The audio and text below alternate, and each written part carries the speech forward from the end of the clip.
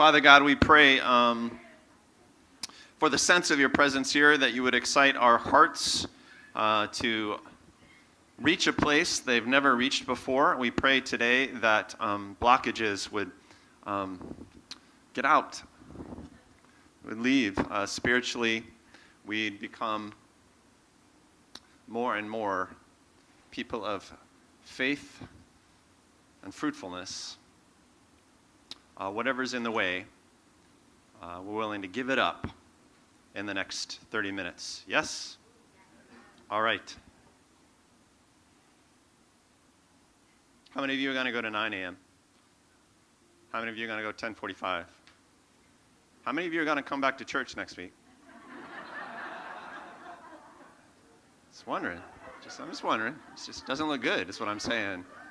6 p.m., you're going to be here at 6 p.m.? Sorry, I got, there we go. Too many gizmos on my belt. That's right. You going to go back to nightlife? Yeah, that's what I got. Who said? 6 p.m. Quit encouraging rebellion. I'm going to preach a sermon. You're going to sit there and you're going to like it. Shut up.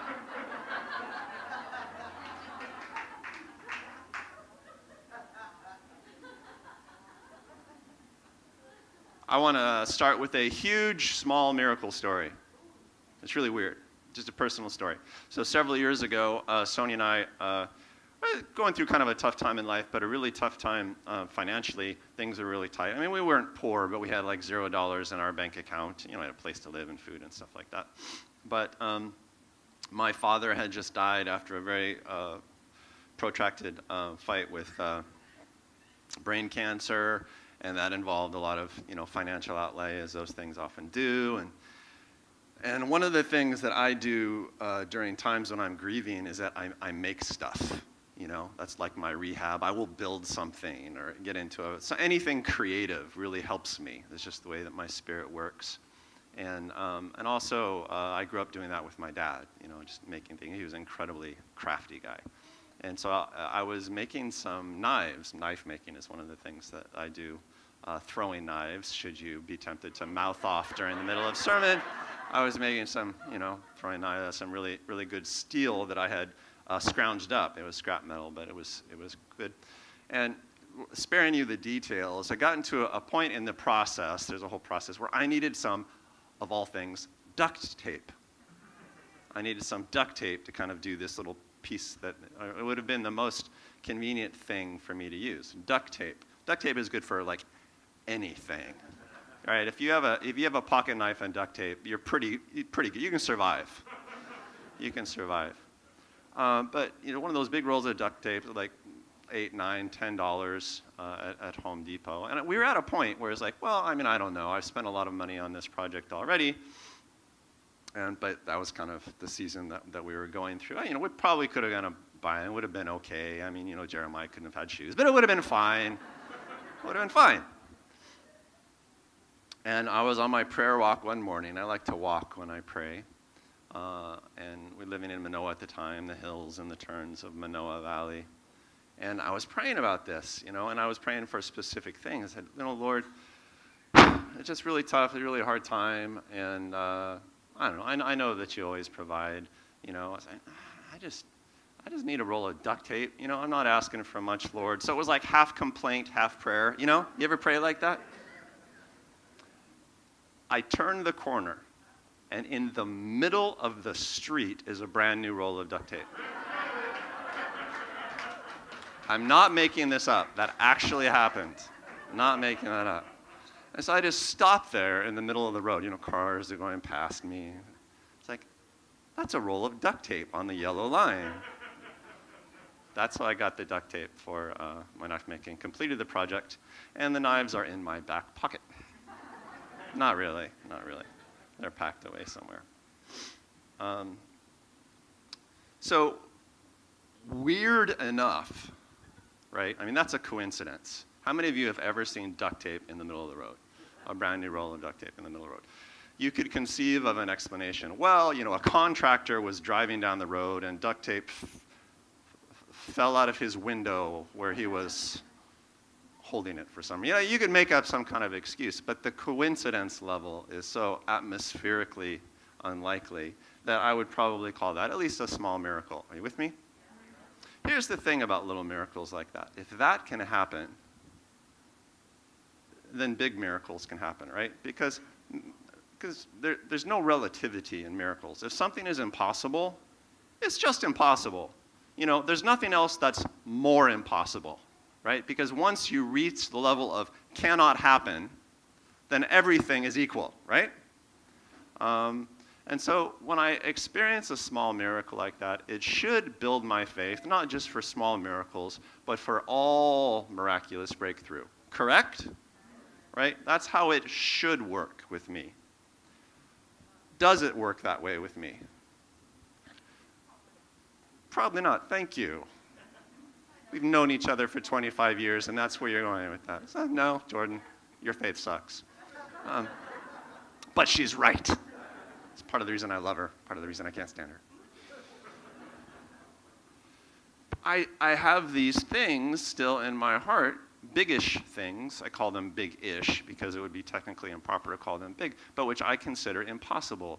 Or I might not confess out loud that they're impossible, but I really kind of think they're impossible. Right? I shouldn't, but I do. I've seen all sorts of miracles, some bigger. I've seen all sorts of diseases disappear, demons cast out of people, one resurrection, all sorts of like freakish things that are more impressive than duct tape in the middle of the road. But still, I have these things that I cherish in my heart under the category of, no, that's not going to happen. Do you? So I want you to take 30 seconds, and I want you to think of something something big-ish that you think pretty much impossible, that you have in the category of, yeah, no. If I pressed you, you'd say, oh, yes, anything can happen, but you don't really trust in that, okay? So just 30 seconds. What's that thing? What's the impossible thing?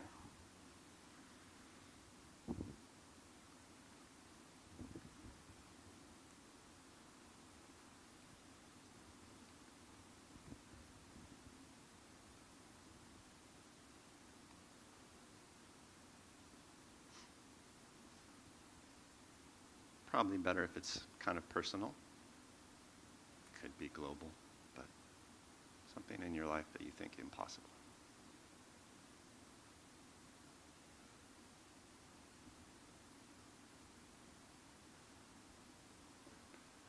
Everybody got something?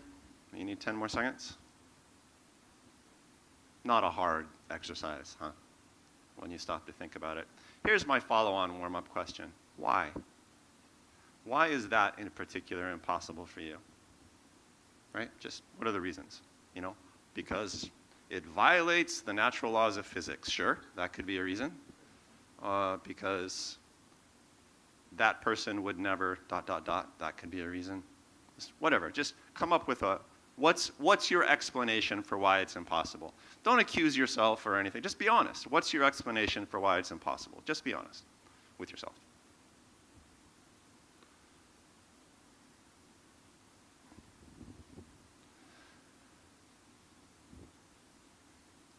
Okay, now if you don't come up with an explanation easily, let me rephrase the question a little bit. What specific thing would have to happen for that impossibility to not be impossible? What specific development or manifestation or breakthrough or change would have to happen to make that thing suddenly not impossible? See if you can think of something.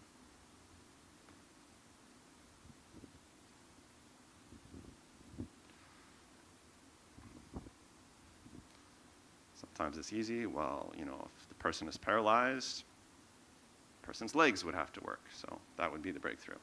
Just make it as specific as you can.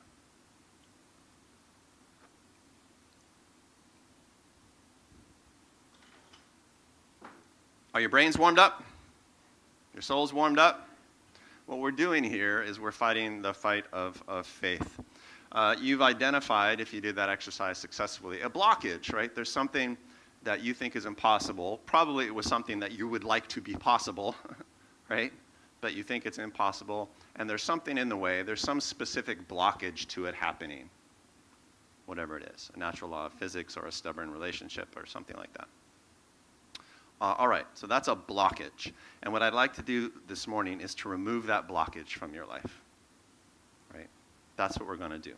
We're going to make the impossible not impossible, which is something that you see a lot in Scripture, you know, as we've been studying these past 6 weeks or whatever it has been. If the mountain is in front of you and makes the passage impossible, what do? You move the mountain.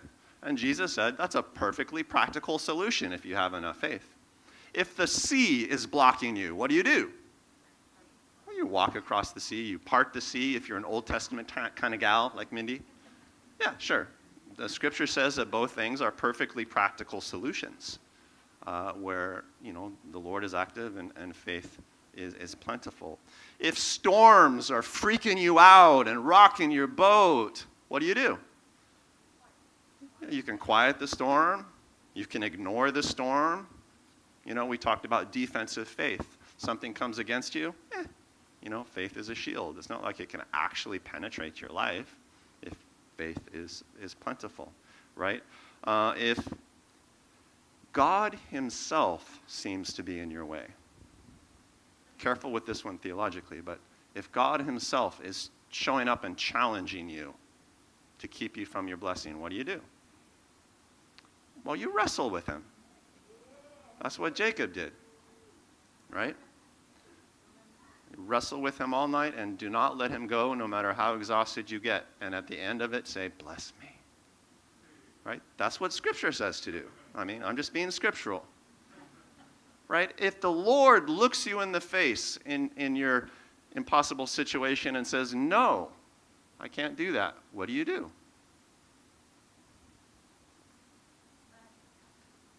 What? You ask again. You can always get table scraps, right? Remember the Canaanite woman? Jesus said, no, it's not time for that. And she said, but even the dogs eat the crumbs from the children's table. She manifested faith such that it convinced him to change his mind. I'm just being scriptural, right? You can twist that one around in your head theologically if you want. I'm just saying what the stories say, right? Because it turns out God is kind of a sucker for faith, you know? And what he's after in you is faith. And if you give it to him, sometimes it kind of leaps barriers, right? He's like, well, you know, I wasn't going to do that, but since you have so much faith, there, right? That's sort of the scriptural suggestion. You can just chew on that. If your sin disqualifies you and makes you feel like, well, God wouldn't give me that, I'm not a person to be blessed, what do? You repent? Well, Jesus says, forgive someone else. That's what Jesus says, right? Be very forgiving of all of the people around you, and then your sin won't be such an issue. It'll be very easy for forgiveness to flow through your life, because getting forgiven, not the issue. Receiving forgiveness is the issue. To be a good receiver of the blessing of forgiveness that's floating around in the atmosphere, forgive other people, right? So that it flows easily. That's what Jesus says. If one of you is sick, we read in James last week, I'll call the elders, and the prayer offered in faith will make the sick person well, period, full stop. That's just how we roll in church. That's what the word says. So, you know, faith makes a way. The entire universe bends to faith. The entire Aina, the whole material world bends toward your faith, if you have it. If you have negative faith, it might bend toward that as well. Right? I think if you have enough negative faith, you could make the healthy person sick. Right? But if you have good positive faith, Matthew 19, Jesus says, with man that's impossible, but with God all things are possible. Luke 18, he says it very similarly. What is impossible with people is possible with God. That's how he talks about impossibility. The whole Jesus story started with the angel showing up in Luke 1. And Mary's like, got a problem with that whole reproductive plan. And the angel simply says, well, nothing is impossible with God. Right? I mean, just, what's wrong with your head, girl? You gotta fix your perspective. Mark 11, we talked about last week. What you ask for in prayer, believe that you have received it, and it shall be yours. Period, full stop. That's the Jesus teaching. Do we believe it or not? Believe that you have received it, and it will be yours. In Mark 5, where Jesus was about to raise the dead little girl, he turned to the parents and said, don't be afraid. Just believe. Give me some faith to work with, and I can take care of this problem that you have, which is a big problem, death. And of course, we're all banking that at the end of our earthly lives, our faith will carry the day. It's just that some of us don't invest in the development of faith while we're alive, right?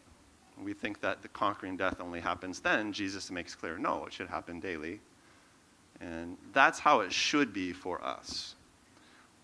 But we concentrate on a number of other things, but we don't concentrate on making faith strong in our own lives. And I think that that's probably the number one Christian challenge. That's what we should do. We should all have huge faith muscle. And loads and loads in Scripture about this. But bottom line is, if that thing that you were thinking about is impossible in your life, if it is, it's only because you believe it's impossible. Fair summary, you guys know the Bible stories. You've read it. Some of you have walked with the Lord. Some of you have experienced miracles as I have. You think that's true?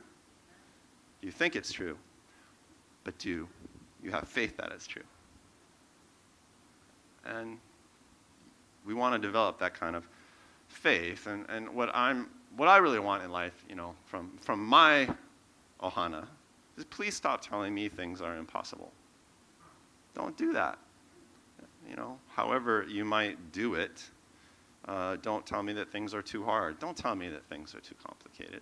Don't tell me that we're too busy. Just don't tell me that. Don't tell me that we don't have enough resources. Don't tell me that the plan isn't realistic. Don't tell me that I'm too messed up. Don't tell me that my relationships are too messed up, or I've made this mistake or that mistake. Don't tell me that the world is just too scary right now and ... Don't tell me those things. You can tell me that the thing I'm after is unwise or ungodly, but don't tell me it's impossible. Don't. And I will do the same for you. Right? Because it's not impossible. And whenever we allow ourselves to think like that, in whatever way we allow ourselves to think like that, we are being non-Christian. More than that, we are failing the world. Just screwing up. And so I'd like to covenant together to try and fix that. I'm so tired of things being impossible. And I'm so tired of having to shrug off a lot of static just to believe that they're possible. I just want to get better at that. And I'm really tired of thinking that with God things are impossible. I'm tired of thinking that God is against me. I'm tired of trusting him for duct tape but failing to trust him in the bigger things. It's like he's not really opposed to what I want. And if he is, it's only because he wants more. And Scripture teaches me that I can convince him with faith anyway. Right? He's not the problem that I sometimes think that he is. That's why I love the story of Jacob wrestling with God, or the Canaanite woman convincing Jesus to say yes even though he first said no. Awesome stories. Right? It doesn't teach me to manipulate God. It just teaches me to love him. What a generous guy. In Scripture, no matter what the situation is, faith always seems to make a way. Right?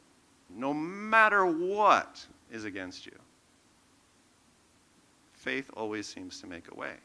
And we could probably catalog dozens of different Bible stories about that. Whatever the situation is, faith can get you where you want to go. If you're good at it. It's not impossible. And if I could do one thing today, it would be to reach into your pretty little heads and just change whatever wiring makes you believe in impossibility.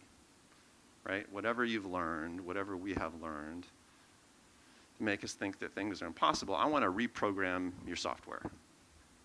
Right? And just sort of take that category out of your coding. There's no such thing as impossible. There's, smart and dumb, but there's no possible and impossible. And I like to do that because it, whatever it is for you, can totally be done. Totally be done. You might have to fight for it, but the first fight of any fight is the fight for faith. Right? Faith is the first thing you have to fight for. And having won it, the rest of the battle is over. And I don't know, that's what I understand about kingdom living.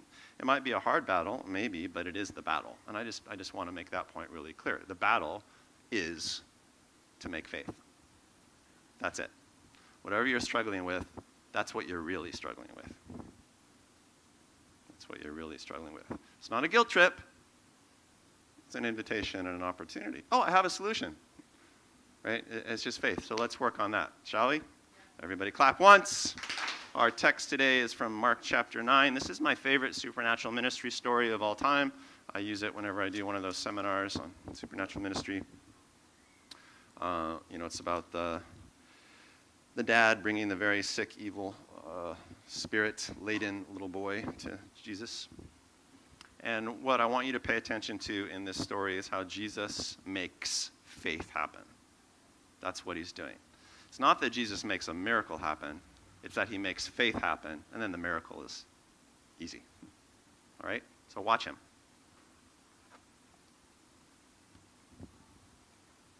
I like the Mark 9 version of it. It appears in Matthew 17 as well.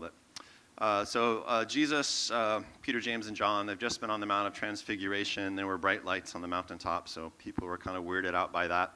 And then they come down the mountain, and they come to a crowd that's arguing a lot and pointing fingers and stuff.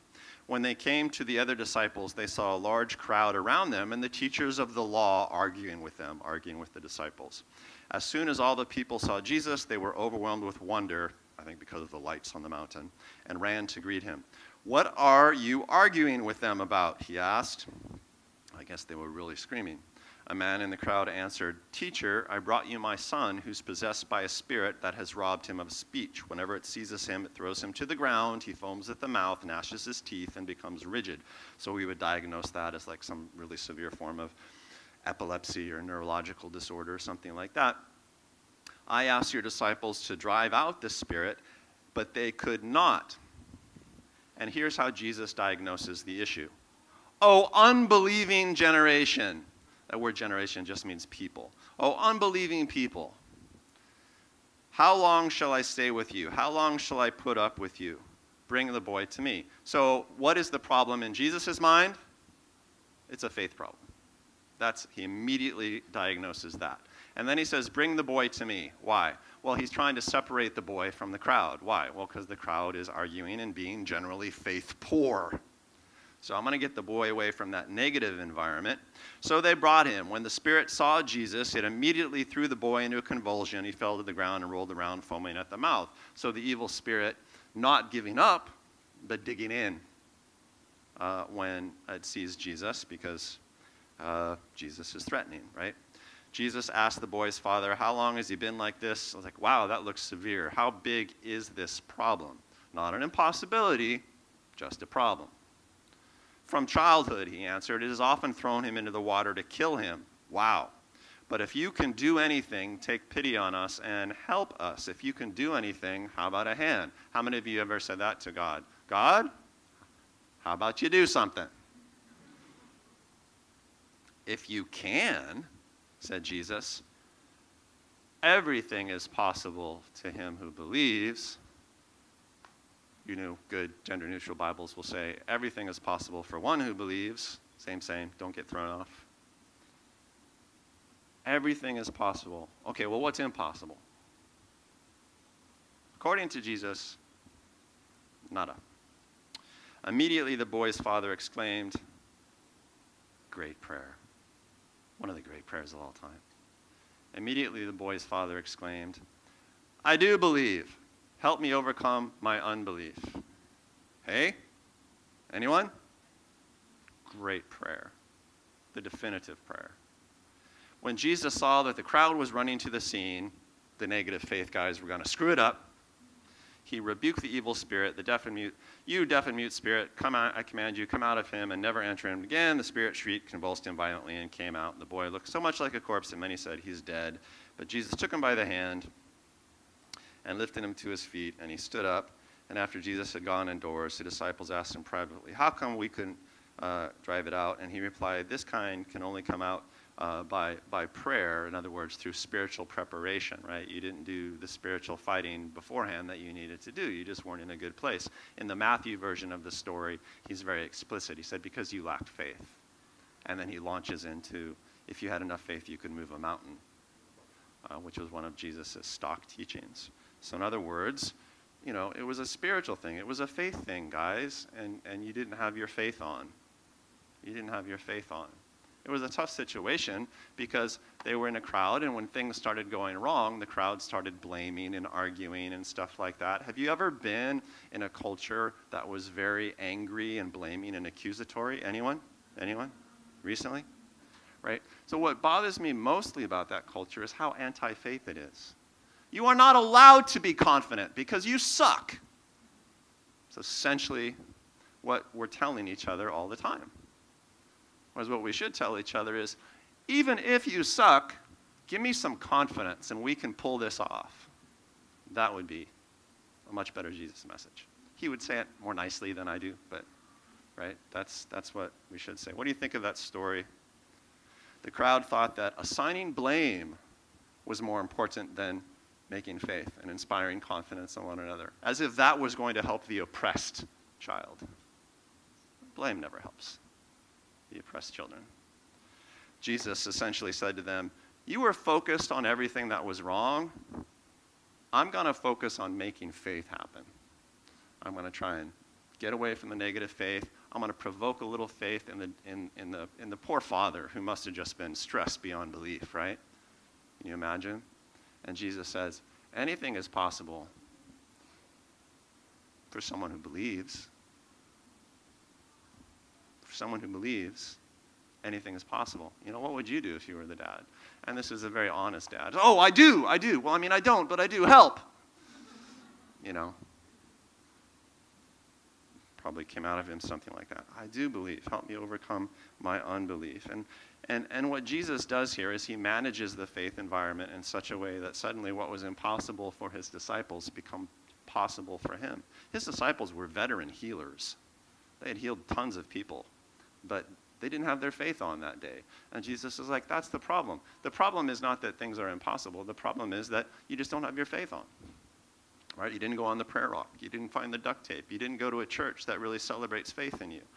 You didn't worship together. You didn't put your heart in it. I love that line in the worship song.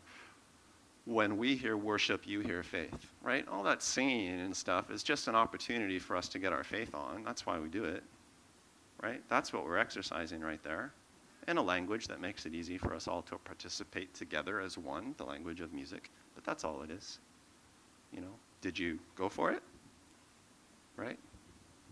Did you take the opportunity as a faith ohana? All things are possible for him who believes. All things are possible for one who believes. Not only for the smart person, not only for the well-organized person, not only for the immaculately dressed person. For anyone who believes. And what I love best about this passage is that the great prayer that the Father gives, the great prayer. I do believe. Help me to overcome my unbelief. I do have faith. Help me to have enough faith. Right? That prayer was not a prayer for healing. Right? He didn't say, please heal my boy. Instead, he said, please, can you help me get enough faith that my boy would be healed? You follow? Do you see the mechanism? Do you see how the Lord has designed the universe? That's how he's done it. And that's what we should pursue. Don't pursue the solution. Pursue the faith that releases the solution. That's what we're taught. You following? That's it. That's the magic, pardon the word. It's a bad word, but you get the idea. Right? That's it. That's how the Lord has designed things, because faith is the point with him. It's the point. Because if we trust him, then all sorts of things work out. Right? And so he's designed the universe where trust, faith, confidence, whatever word you choose, carries the day every time. That's the point in any situation. That's the battle of every battle. All right? Have I gone on enough about it? Everybody gets it? You following? Have faith in God because he's really good. Totally cool. Generous, creative, super wise. So that's why it's good to trust him. But also make faith, because it's not only justifiable, it's effective.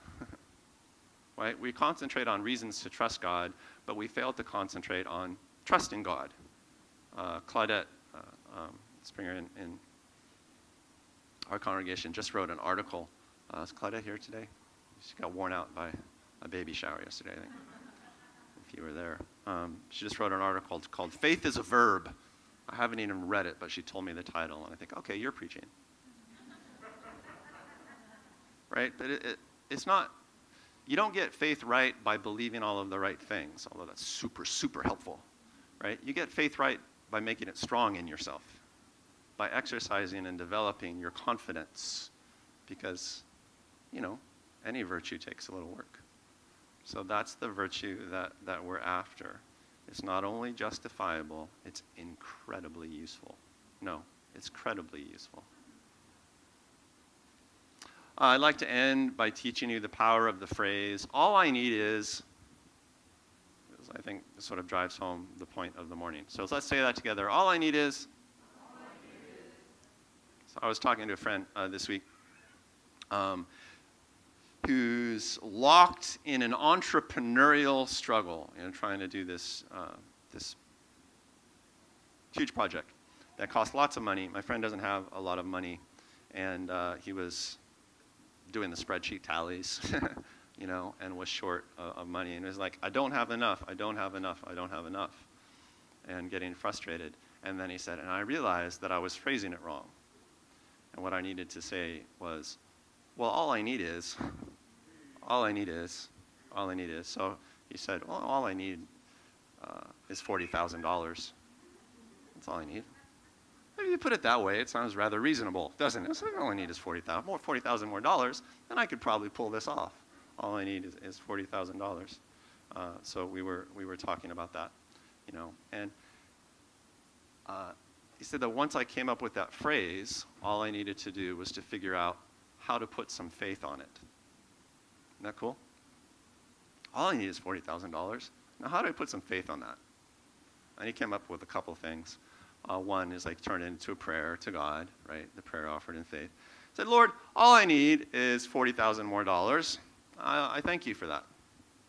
Fairly good formulation. I mean, you could do it a different way, but that's really good. And then the other thing he came up with was just, declarations. Instead of like praying to God per se, just saying, hey, universe, I could use $40,000 now.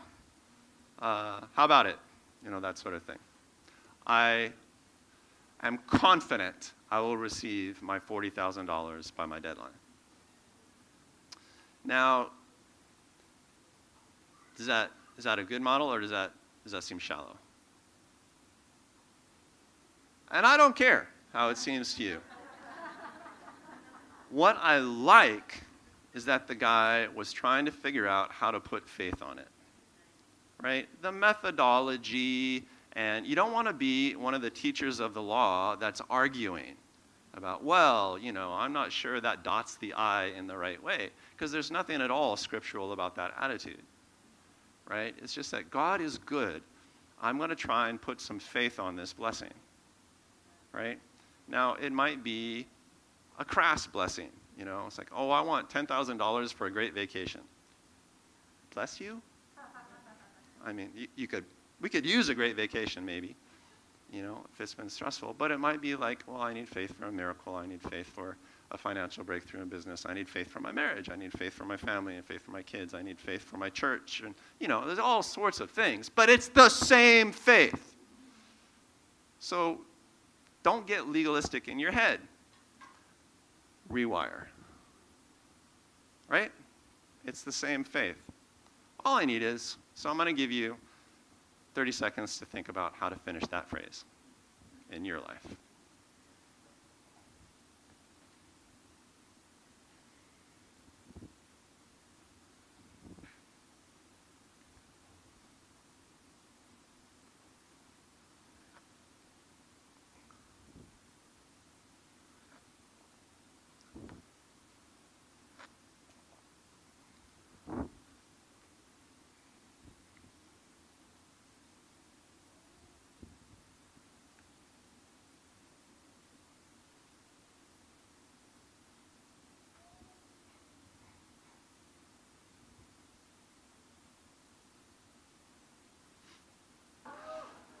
Stand up, dismissed. In the name of Jesus, be blessed with all that is possible, which is everything by faith.